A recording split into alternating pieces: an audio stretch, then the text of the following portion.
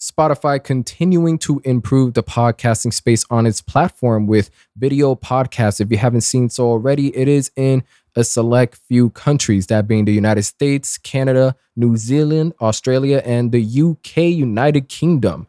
Now, this is great. As you know, you may love exclusively listening to podcasts with just the audio, but being able to have the visual ability to watch and listen to these podcasts on Spotify is a huge plus. And the fact you're able to just throw it in the background for whenever you got to do something is also an additional plus on this. Now, for those of you that probably listen to some podcasts on YouTube, y'all know the struggle. If you don't got premium, sometimes whether you're watching whatever podcast, you got to go do something on your phone. You have to stop it completely, so on and so forth. So the fact that Spotify is like, hey, don't worry.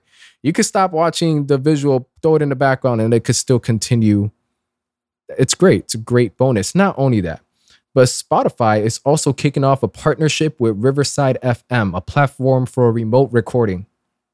And not just remote recording. If you want to have a high quality visual with the camera, if you want a higher quality audio experience, yeah, Riverside FM is a great platform to use. I've been using it here and there. You know, that's gonna little hints for the future.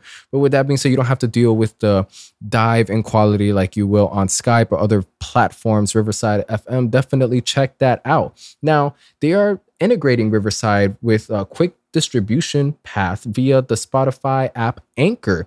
And to simplify everything for you that I'm seeing on here, they're going to be implementing Riverside into Anchor, as well as, you know, the only place to do videos will be through Spotify's Anchor, well, to at least upload it from there, as well as having video analytical tools for video podcasts in the Anchor app. So Spotify not only doing this partnership with Riverside and continuously updating, you know, podcast related things, they're doing great. They're doing a phenomenal job. And, you know, despite the stock not doing the greatest and any past controversy, which I've, you know, not taking notes, I have covered on this podcast.